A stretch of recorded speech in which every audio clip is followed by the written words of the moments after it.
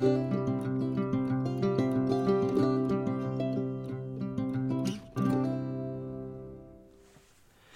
welcome to A Weekly Word. Thanks for being with me today. I'm Pastor Eric Tritton from Gloria Dei Lutheran Church in Hudson, Ohio.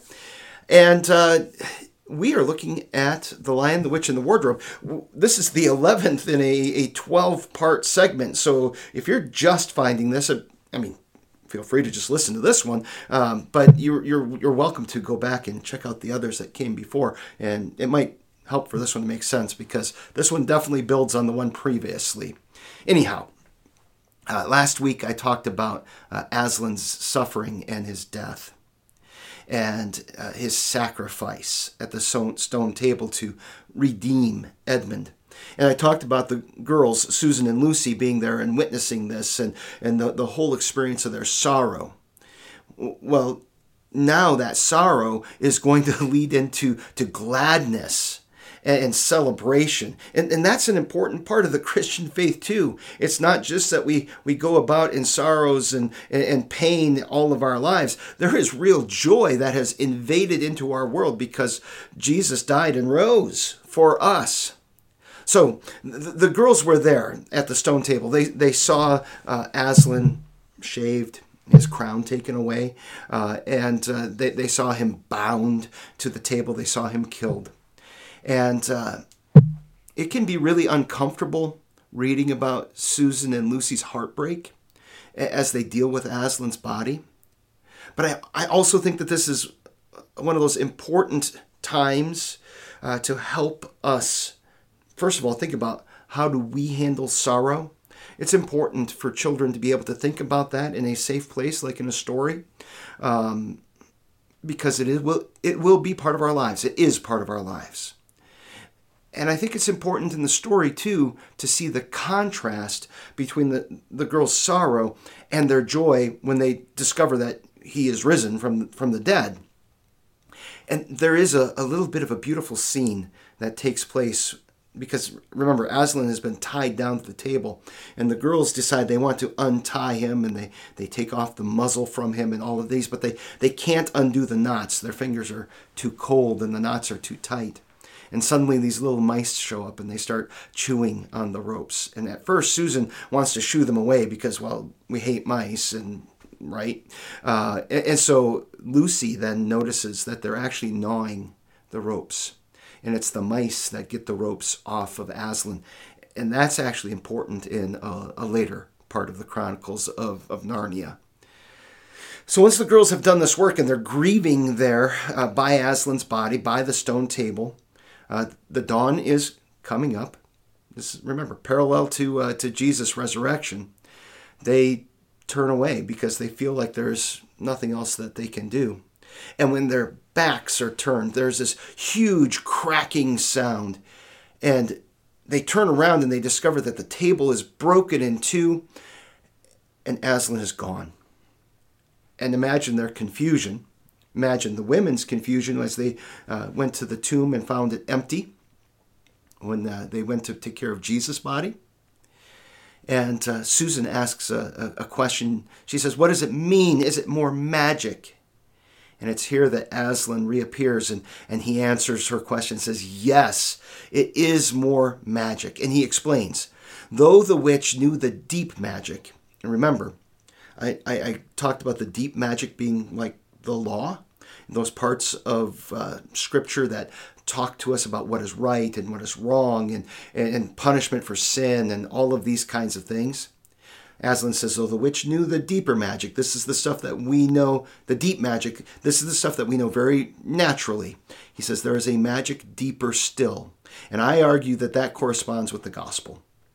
That's about the forgiveness and the love and the salvation that Jesus brings to us that can only be revealed to us. We can't naturally know that.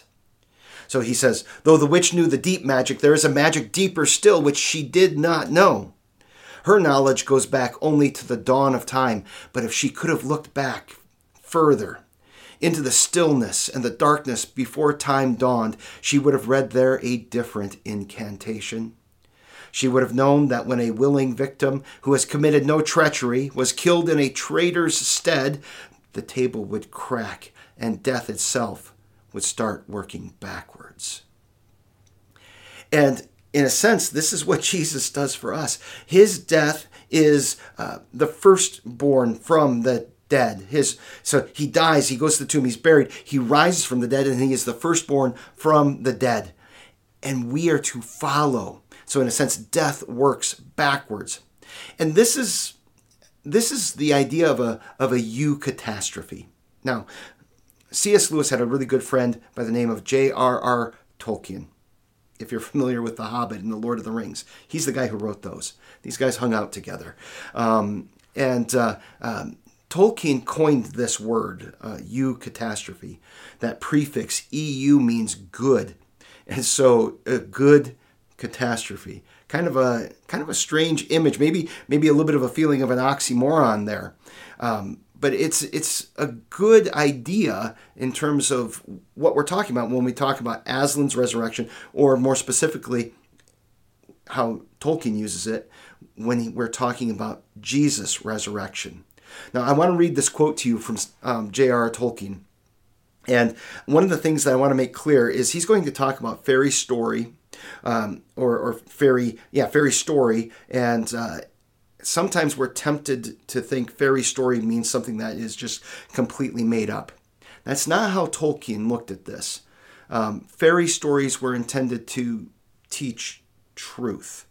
And when he talks about the greatest fairy story being about Jesus, he capitalizes that. And so he's trying to make it clear that he's not talking about some kind of a fake made up story, but he's talking about this great overarching story that reveals an incredible truth that has a eucatastrophe in it. So let me read this for you. Tolkien says, I coined the word eucatastrophe, the sudden, happy turn in a story which pierces you with a joy that brings tears, which I argue it is the highest function of fairy stories to produce.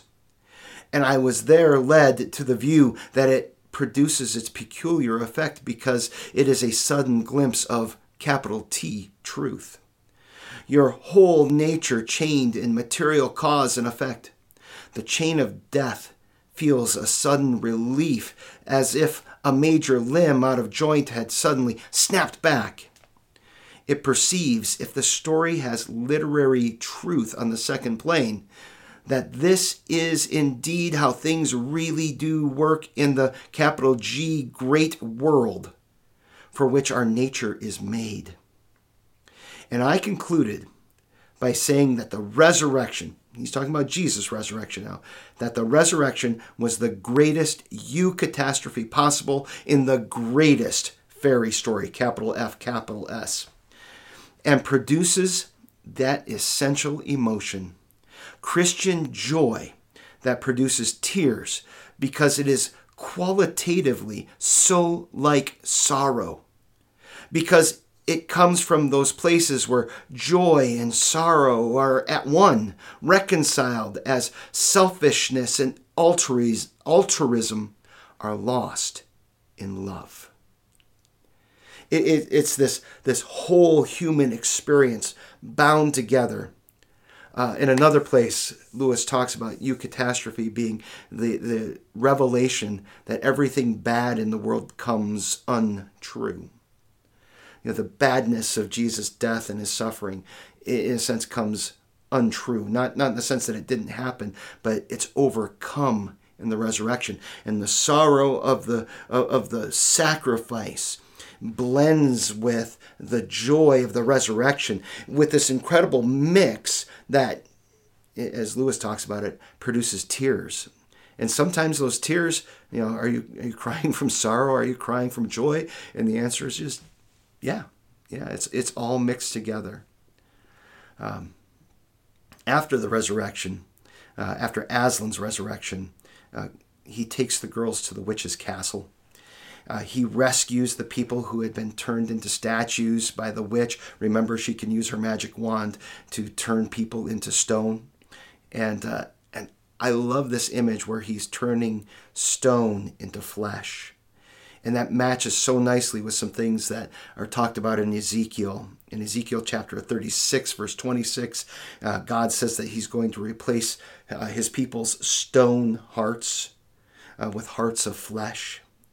In Ezekiel 37, verse 9, he says, prophesy to the breath, prophesy, son of man, and say to the breath, thus says the Lord God, come from the four winds, O breath, and breathe into these slain, that they may live. And this is the work that Jesus does too, that after he rises from the dead, he brings resurrection to those who trust in him. So Aslan storms the witch's castle and brings her victims back to life by breathing on them. And this is what Jesus does to us. He breathes into us. There's a neat parallel here in Mark chapter 3, verses 27 through 29, where Jesus talks about spoiling the strong man's house, taking the strong man's goods. And he says you first have to bind him. And he has come, Jesus came to steal what Satan had tried to steal himself. And note that in Ezekiel chapter 17, verse 9, God says to Ezekiel, when he says to Ezekiel, prophesy to the breath, here's Aslan going around breathing and bringing life to these people who have been killed, in a sense, and turned to stone. And also, then in John chapter 20, verse 22, when Jesus comes back from death and he meets the disciples and they're hiding in the upper room, the first thing he does to them is he first says, peace be with you, and then he breathes on them and says, receive the Holy Spirit. The Holy Spirit that creates faith and gives new life. Now, after Aslan has raised all these people from the dead, they go and they join the battle. And one of the things I find fascinating about the way that Lewis writes the books compared to how we see these things in the movies, the battle it's finished and the victory is won, and there's not a lot about it in the book. Not like the Disney movie where there's all the strategy and we got to figure out how all of this is going to happen. There's very few details about the battle. And in fact, the quote in the book is, the battle was all over a few minutes after they arrived. What is left, though, is the healing of those who have been harmed by the witch's minions. And as I think about that Lucy now becomes that central figure to bring healing to those who are wounded, that is an excellent vision for our work as believers in Jesus. That we have received spiritual healing, sure, but we also care about those who are hurt, whether it's spiritually, emotionally, or physically. And part of our purpose in life is to share that healing that Jesus has won for us.